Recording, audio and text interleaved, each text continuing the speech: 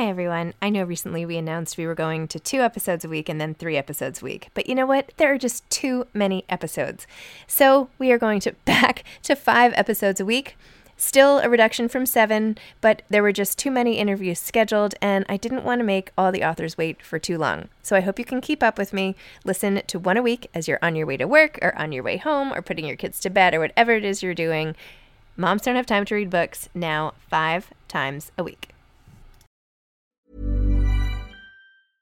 Hey, I'm Ryan Reynolds. At Mint Mobile, we like to do the opposite of what Big Wireless does. They charge you a lot. We charge you a little. So naturally, when they announced they'd be raising their prices due to inflation, we decided to deflate our prices due to not hating you. That's right. We're cutting the price of Mint Unlimited from $30 a month to just $15 a month. Give it a try at mintmobile.com/switch. $45 up front for 3 months plus taxes and fees. Promo rate for new customers for limited time. Unlimited more than 40 gigabytes per month. Slows full terms at mintmobile.com. Since 2013, Bombas has donated over 100 million socks, underwear, and T-shirts to those facing homelessness. If we counted those on air, this ad would last over 1,157 days. But if we counted the time it takes to make a donation possible, it would take just a few clicks. Because every time you make a purchase, Bombas donates an item to someone who needs it. Go to bombas.com/ACAST and use code ACAST for 20% off your first purchase. That's bombas.com/ACAST, code ACAST. Hey there, it's Michelle Norris. I'm host of a podcast called Your Mama's Kitchen. When I travel, I'm usually looking for a way to find a taste of home when I'm not at home. And one of the things I love to do when I am at home is entertain. And Airbnb allows me to do that. When I was in California recently, I rented a house that had a great kitchen. And when we were sitting around the table, we were all thinking, we're in someone else's house. Someone could be in all of our homes as well. If you have a home, but you're not always at home, you have an Airbnb. Your home might be worth more than you think. Find out how much at airbnb.com/host.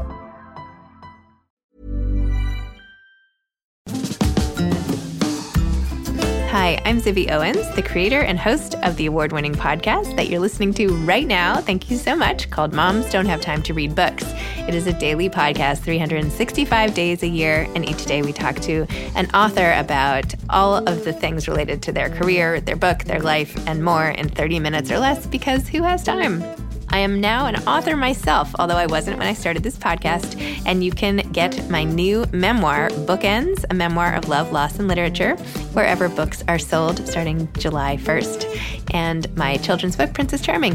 You can learn more about me at zibbyowens.com, but really you're here to learn more about the authors, and that is what we're going to do.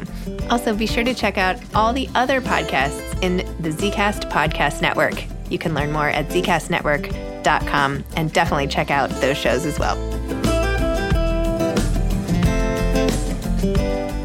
Meghan O'Rourke is the author of The Invisible Kingdom, Reimagining Chronic Illness. She's also the author of The Long Goodbye and the poetry collections Sun and Days, Once, and Half-Life. The recipient of a Guggenheim Fellowship and other awards, she is the editor of the Yale Review. Her writing appears in The Atlantic Monthly, The New Yorker, The New York Times, and more. Welcome, Meghan. Thank you so much for coming on Moms Don't Have Time to Read Books to discuss The Invisible Kingdom and your work and your life and everything else. I am so excited to be here. Thanks so much for having me. Sure. Okay, so I'm sure most people listening are familiar with your best-selling book already, but just in case, would you mind describing what it's about and how you decided to share all of this and do all the work on it and just all the good stuff? Yeah. So this book has been, I think, almost a decade in the writing. It's called The Invisible Kingdom, Reimagining Chronic Illness, and it weaves my own story of getting mysteriously sick over really quite a long time, more than a decade, first subtly and then quite ill, with a kind of through line of reportage about how did we end up here where so many people who have these kinds of illnesses that I'm talking about, like autoimmune disease, fibromyalgia, myalgic encephalomyelitis, or chronic fatigue syndrome, or ongoing effects of Lyme disease, et cetera, now long COVID.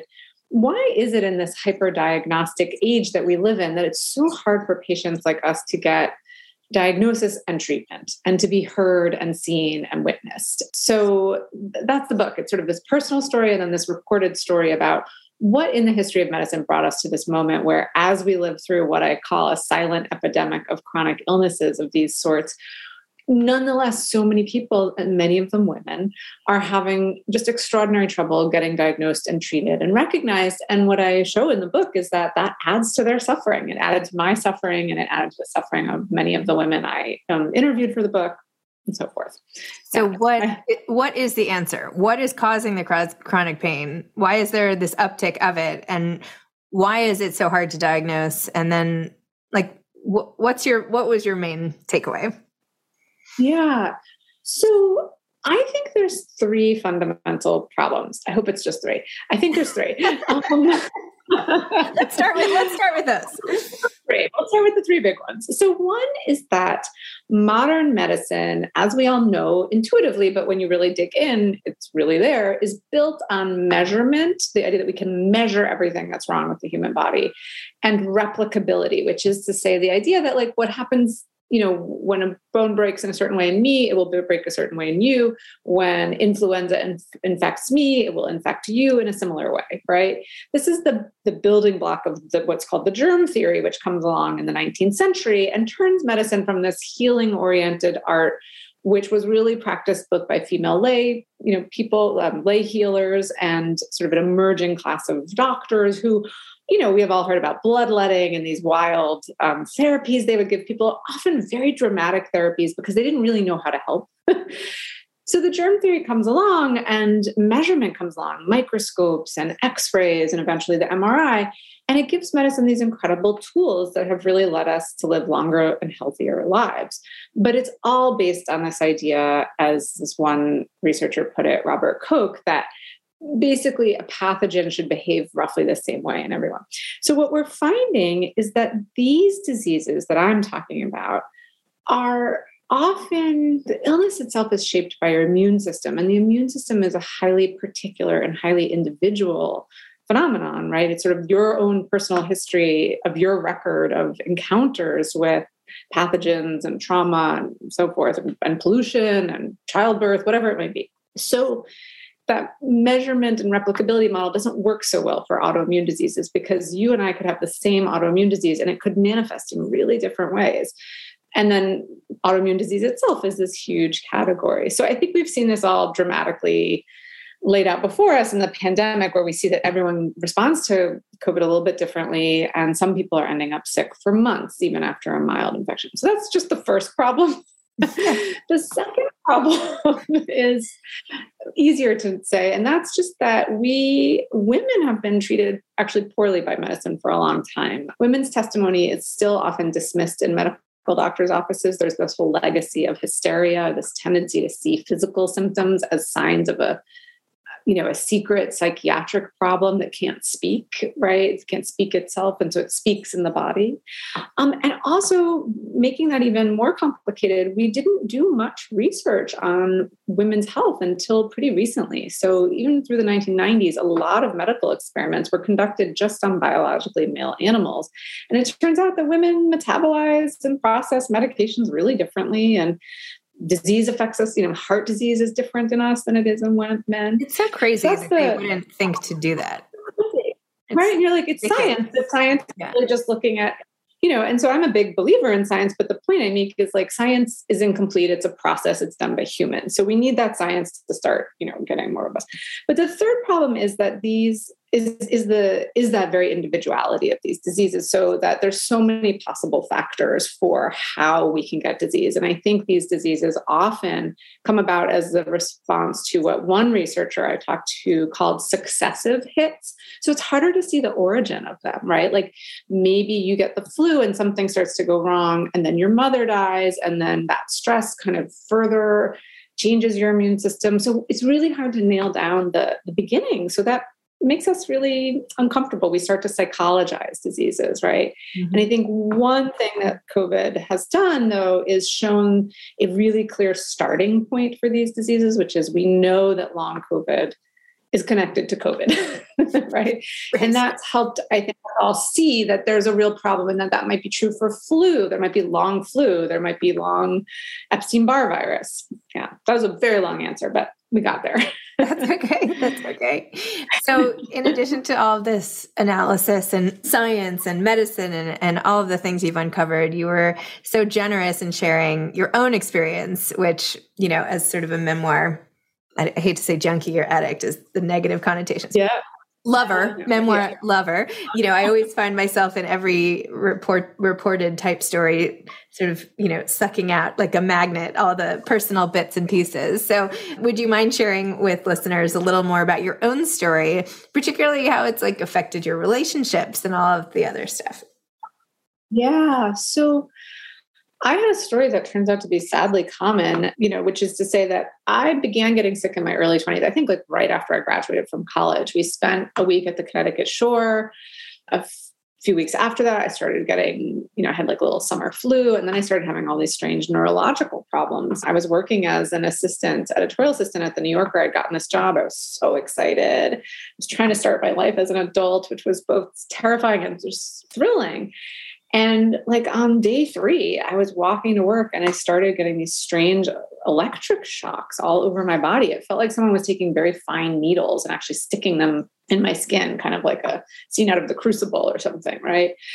And it was so severe, I had to stop and rub my arms and legs. And at that point really started on a quest to find answers. I went to doctors, but my doctors were like, we can't really find anything wrong with you. You had one test that looked like lupus, but then we repeated it. It didn't look like lupus anymore. So I went through this decade of really internalizing the idea that perhaps it was stress that was causing my symptoms, right? My doctors would say things like, you've got a high-powered job, maybe you're anxious. I was a little anxious, right?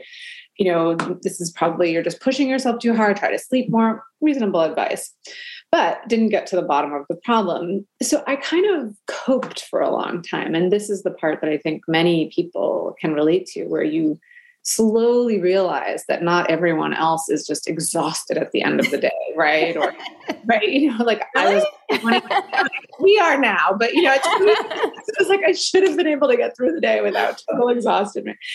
Anyway, and then my mom died of cancer, which is something I wrote about in The Long Goodbye. And I was really close to her. I think I was 32 when she died, and I was so devastated. And I had been taking care of her, so I was quite run down. Sorry. I know, right? And I got a virus, and the day after she died, ended up in urgent care and like went downhill, went off a cliff, which is really resonant and complicated to think about, right? That it's like, clearly there's something was going on, but also this huge emotional stressor, definitely that was a triggering point for me. And I never really got back. And it got so severe that I ended up pretty much bedridden at one point, sort of faking it, right? Like I'm a very, I'm just a kind of optimistic, energetic person. And so I just couldn't really admit it to my friends and family. I mean, my family knew, my friends knew a little bit. I was still working one day a week, and I would go out and I would pretend I was okay. And then I would like come back and collapse. And at that point, really started this quest in earnest, and started getting answers that I had an autoimmune disease, then that I had some neurological issues, something called POTS, which a lot of people who get COVID have, where you get quite dizzy. And then finally, Lyme disease that had gone undiagnosed for years, which the book recounts that I was very suspicious of that diagnosis and really unpacks the complexity of getting a tick-borne diagnosis. But in my case, it seemed to really be an answer for the roller coaster I'd been on. And, a big part of that roller coaster was the alienation and loneliness of, both trying to communicate this to my partner or my husband, who really believed me but couldn't understand. Right. So there was a loneliness and a gulf there, and a frustration. Right. And then just feeling as someone in her 30s, like my friends were going out, they were having children, they were building families, and I felt frozen in time. It was quite heartbreaking. I really wanted a family, and we were trying to have a family. And I remember thinking, oh my God, if I get pregnant, I might die. Oh. Right. And it was like this unbidden thought, because I was repressing so much. Anyway, so this quest, though, and finally the Lyme disease diagnosis meant that I really got the help I needed and got, largely better, and was able to have 2 beautiful children who definitely exhaust me. And that's sort of the story. But what I wanted in this book was to be really careful about showing both the hopefulness that you really can recover to some degree from some of these conditions, but also not in an era when a lot of people still are sick for life. But I'm really trying to write about the chronic part of chronic illness, not reduce the story to a tidy, like, and then I got better and everything was great. Like I still live with these conditions. It's still challenging. And so I try to write about, a lot of the book really is about the stories we tell ourselves about illness too. Wow.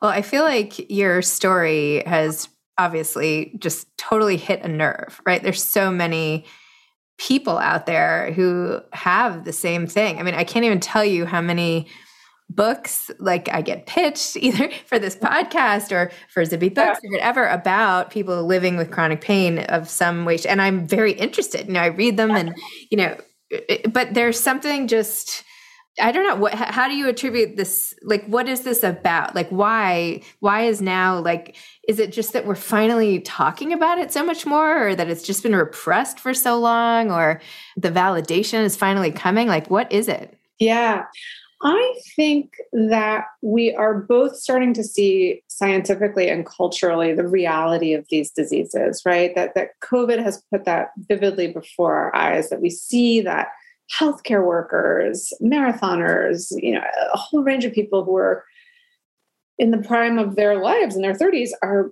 getting a mild case and then ending up really sick. And I think it's hard for us to ignore that. So I think in a weird way, my book came out at a lucky moment, right? I think also part of what I'm trying to do in the book is the reason we write, the reason we read is to understand, right? To have frameworks, to be able to say, here's this murky thing. Oh, and here's a word for it. Here's a framework for it. So I think the work I was really trying to do in my book, which I wasn't finding in some of the other books I read that I loved and meant a lot to me, was to really create this framework where you could follow my story as someone who might be sick herself or as a caretaker, a father, a husband, a cousin. And it would offer a kind of explanation and also on a literary level, be like a detective story so that it's and like a novel, it's showing you the complexity of life with illness. To be sick isn't just all doom and gloom. It's like you're still living your life. You still have hopes and ambitions and you laugh and you cry so I think right now we are all hungry for that reminder because we've all in a way been living the life of a chronically ill person, right? In the pandemic, we've all been quarantined and worrying and wondering. And so I think there's some of that there's this huge problem. We've all been through a national trauma and we're kind of hopefully ready to look at the science and look at the reality of these stories and start coming toward a future where maybe we have more tools to deal with them. Yeah. Well, it's very hopeful. Some days I'm more pessimistic, but today I'm like, do it. All right, good. I'm going to get on your train. I'll put my hands on your shoulders in the locomotion or whatever and follow along. I like that. Ryan Reynolds here from Mint Mobile. With the price of just about everything going up during inflation, we thought we'd bring our prices down. So to help us, we brought in a reverse auctioneer, which is apparently a thing. Mint Mobile Unlimited Premium Wireless. How to get 30, 30, bit to get 30, bit to get 20, 20, 20, bit to get 20, 20, bit to get 15, 15, 15, 15, just $15 a month?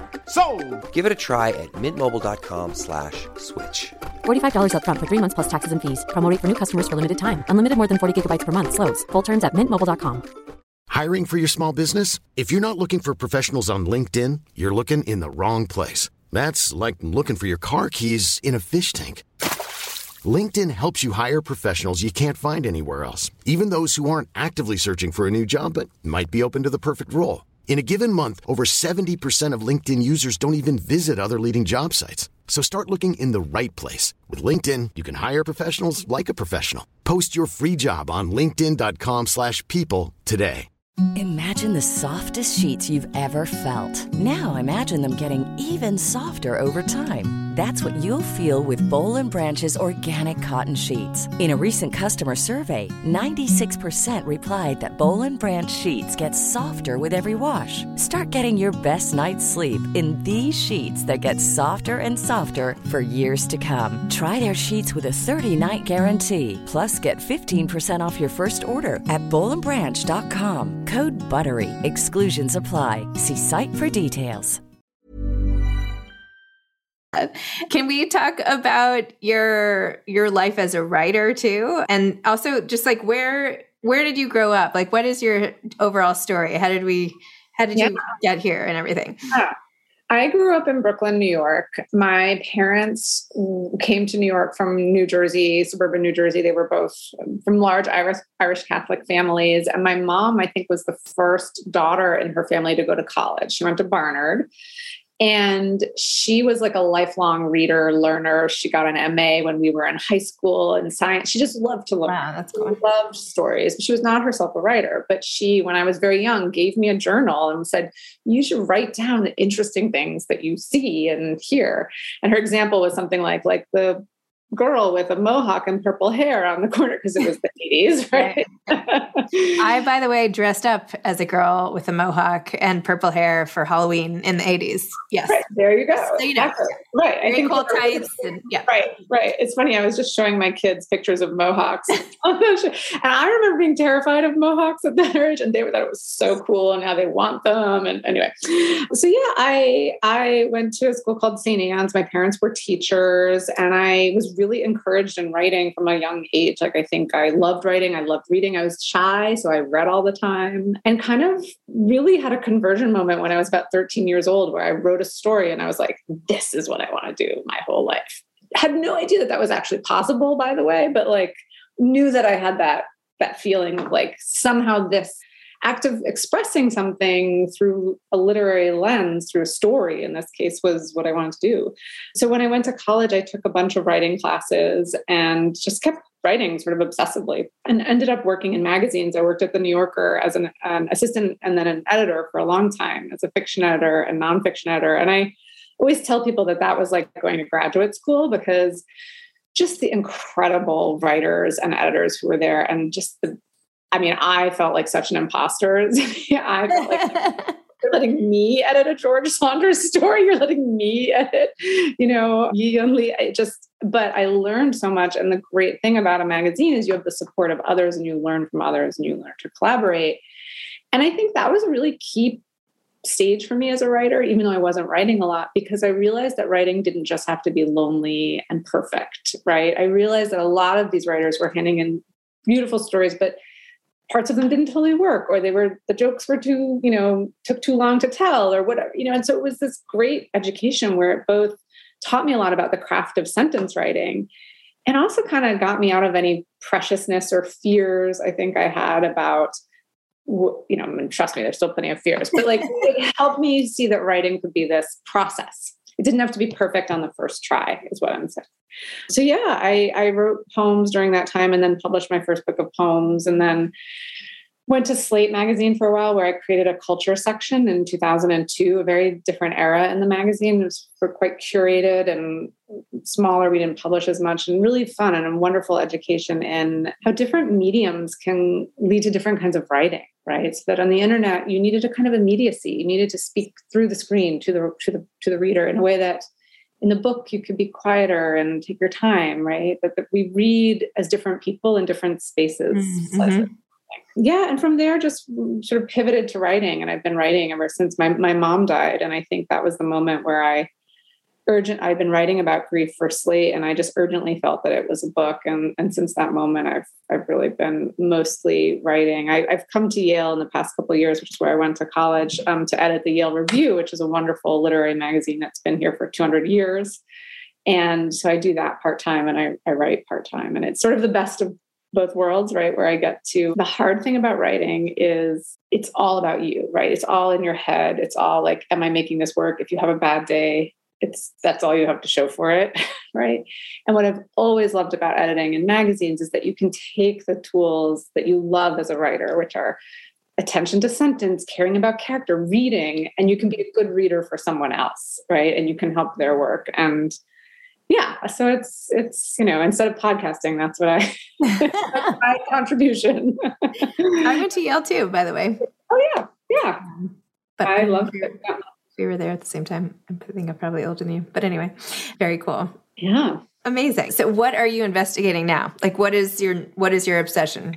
Right now, I'm in the really noodly, fun, exploratory part where I probably shouldn't even say anything, but I'm such a transparent person. I just, I talk about myself in my books, but I'm really interested in middle age right now. I'm really interested in, I don't know what it's like to be in this part of it. I think it's partly the pandemic too, but sort of feeling in time, you're not at the beginning anymore. You're not at the end though. You've got quite a lot, hopefully, before you, but parts of your life are receding, right? And you have to bring them back. And I think part of it's about being a mom and figuring out what to translate to my children about my past. And part of it's that moment in time where you get a long view, where you realize these things that are so intimately known to you will fade away. And how do you think about that? And the poet in me wants to reconstruct them all and hold on to them. And so I'm exploring all of that. And I think a little bit how the pandemic froze us in time and now is releasing us back. But oh my gosh, I can't wait to read that.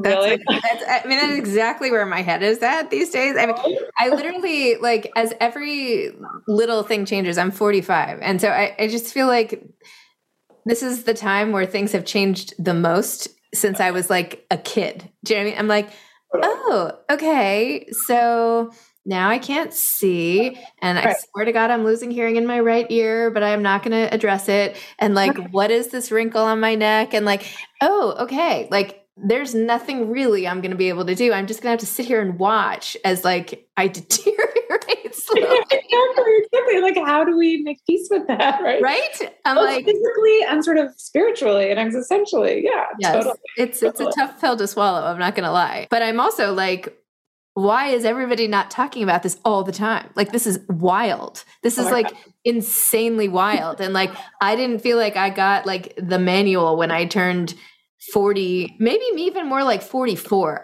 For me, it's like this year has been. Totally. I just turned 46. So we're right in the same period of time. And yeah, it's like, right. You kind of are in like, even the first few years of your 40s, it's like the late 30s. And then you suddenly things start to change and there's no manual and there's not a lot of discussion of it. So I'm always interested in my work in the places where we're all going through something, grief, illness, aging, and we're not really talking about it. Right. Because I think I want my books to be kind of that best friend who's going to just tell you everything.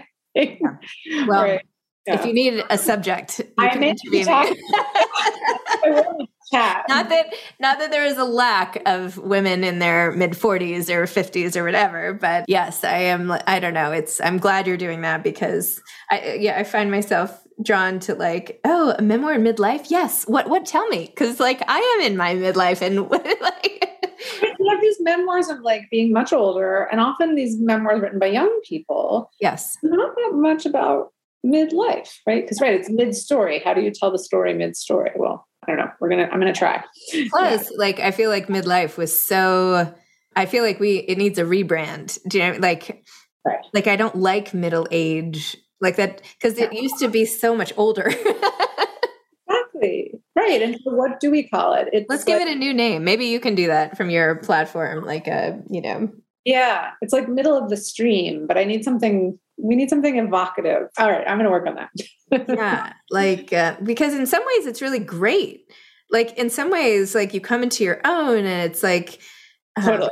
I love this age. I really do. It's just middle is such a, yeah. You work on that. I'll work on it too. I would love to hear more, but I think that's right. And I was at the Penn World Voices Festival and there was a big party and I was like, oh, right, I'm at the age where I can go to the party if I want to and not go to the party if I want to, right? Where when you're young, you feel like you have to go to the party right? But there's this way in which you can really make decisions for yourself and they feel much more your own. And yet there's the challenge of like, what does this all mean? Where am I? Where am I on time? Yeah. So, or I can leave the party at 9:45 because I can't stay awake past 10 o'clock anymore. Ultimate, exactly. So I went and I stayed for the exact amount of time I wanted to stay, and then I left. It was so liberating. There was some benefit I went to that ended like right at 9, and I was like, "This is genius. Why doesn't everybody do this?" Like 6 till 8 p.m. even. Yeah, great. I know. I would so much rather have like a breakfast party with, like I like start high and like the rest of the day I just like lose anyway, that's just, that's not midlife. I guess that's just me, maybe exacerbated by that. children too, right? I think as working parents, right, you sort of feel at the end of the day, you're like, this is my time.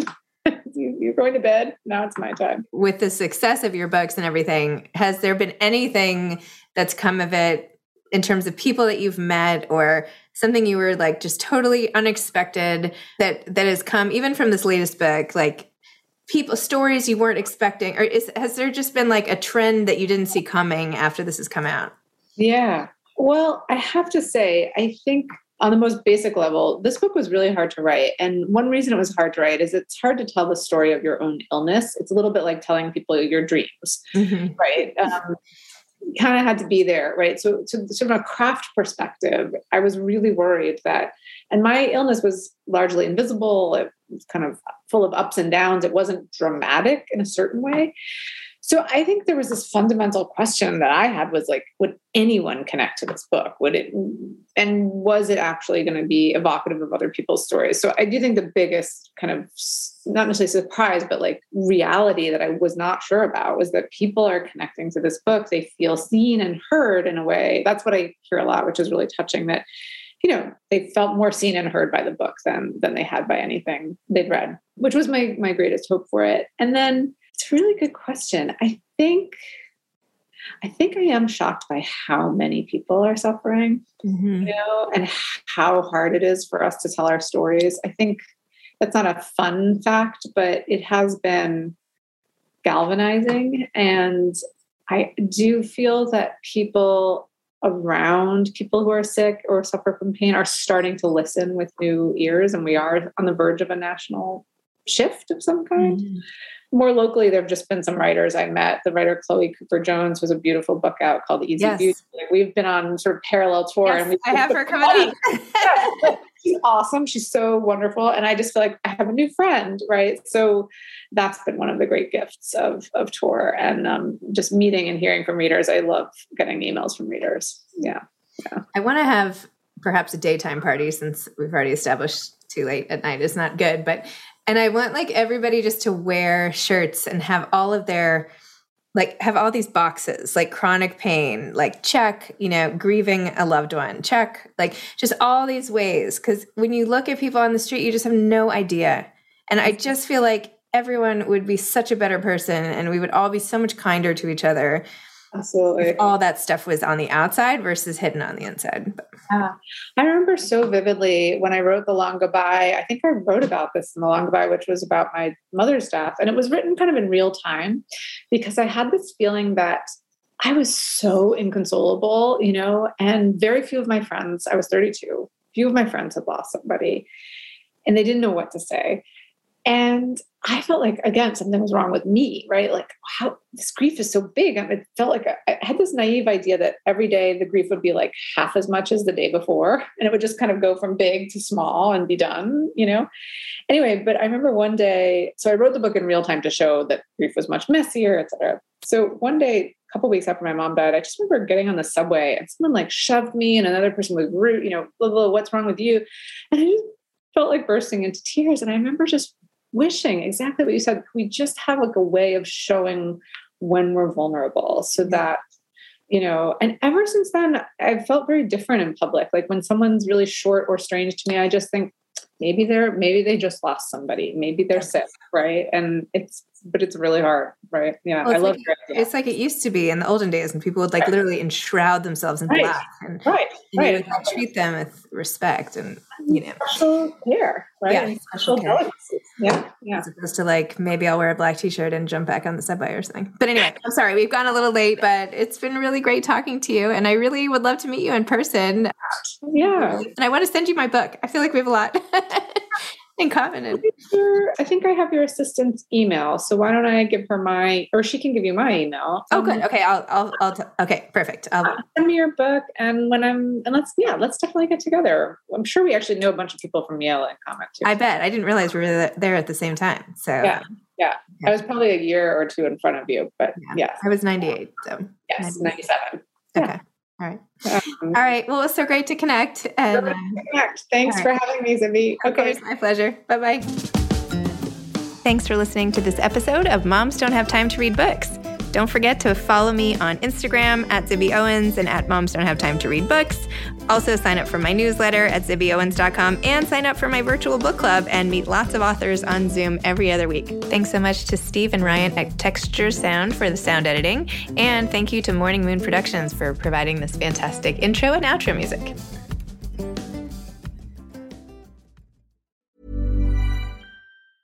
Planning for your next trip? Elevate your travel style with Quince. Quince has all the jet-setting essentials you'll want for your next getaway, like European linen, premium luggage options, buttery soft Italian leather bags, and so much more. And is all priced at 50 to 80% less than similar brands. Plus, Quince only works with factories that use safe and ethical manufacturing practices. Pack your bags with high-quality essentials you'll be wearing for vacations to come with Quince. Go to quince.com/pack for free shipping and 365-day returns. Planning for your next trip?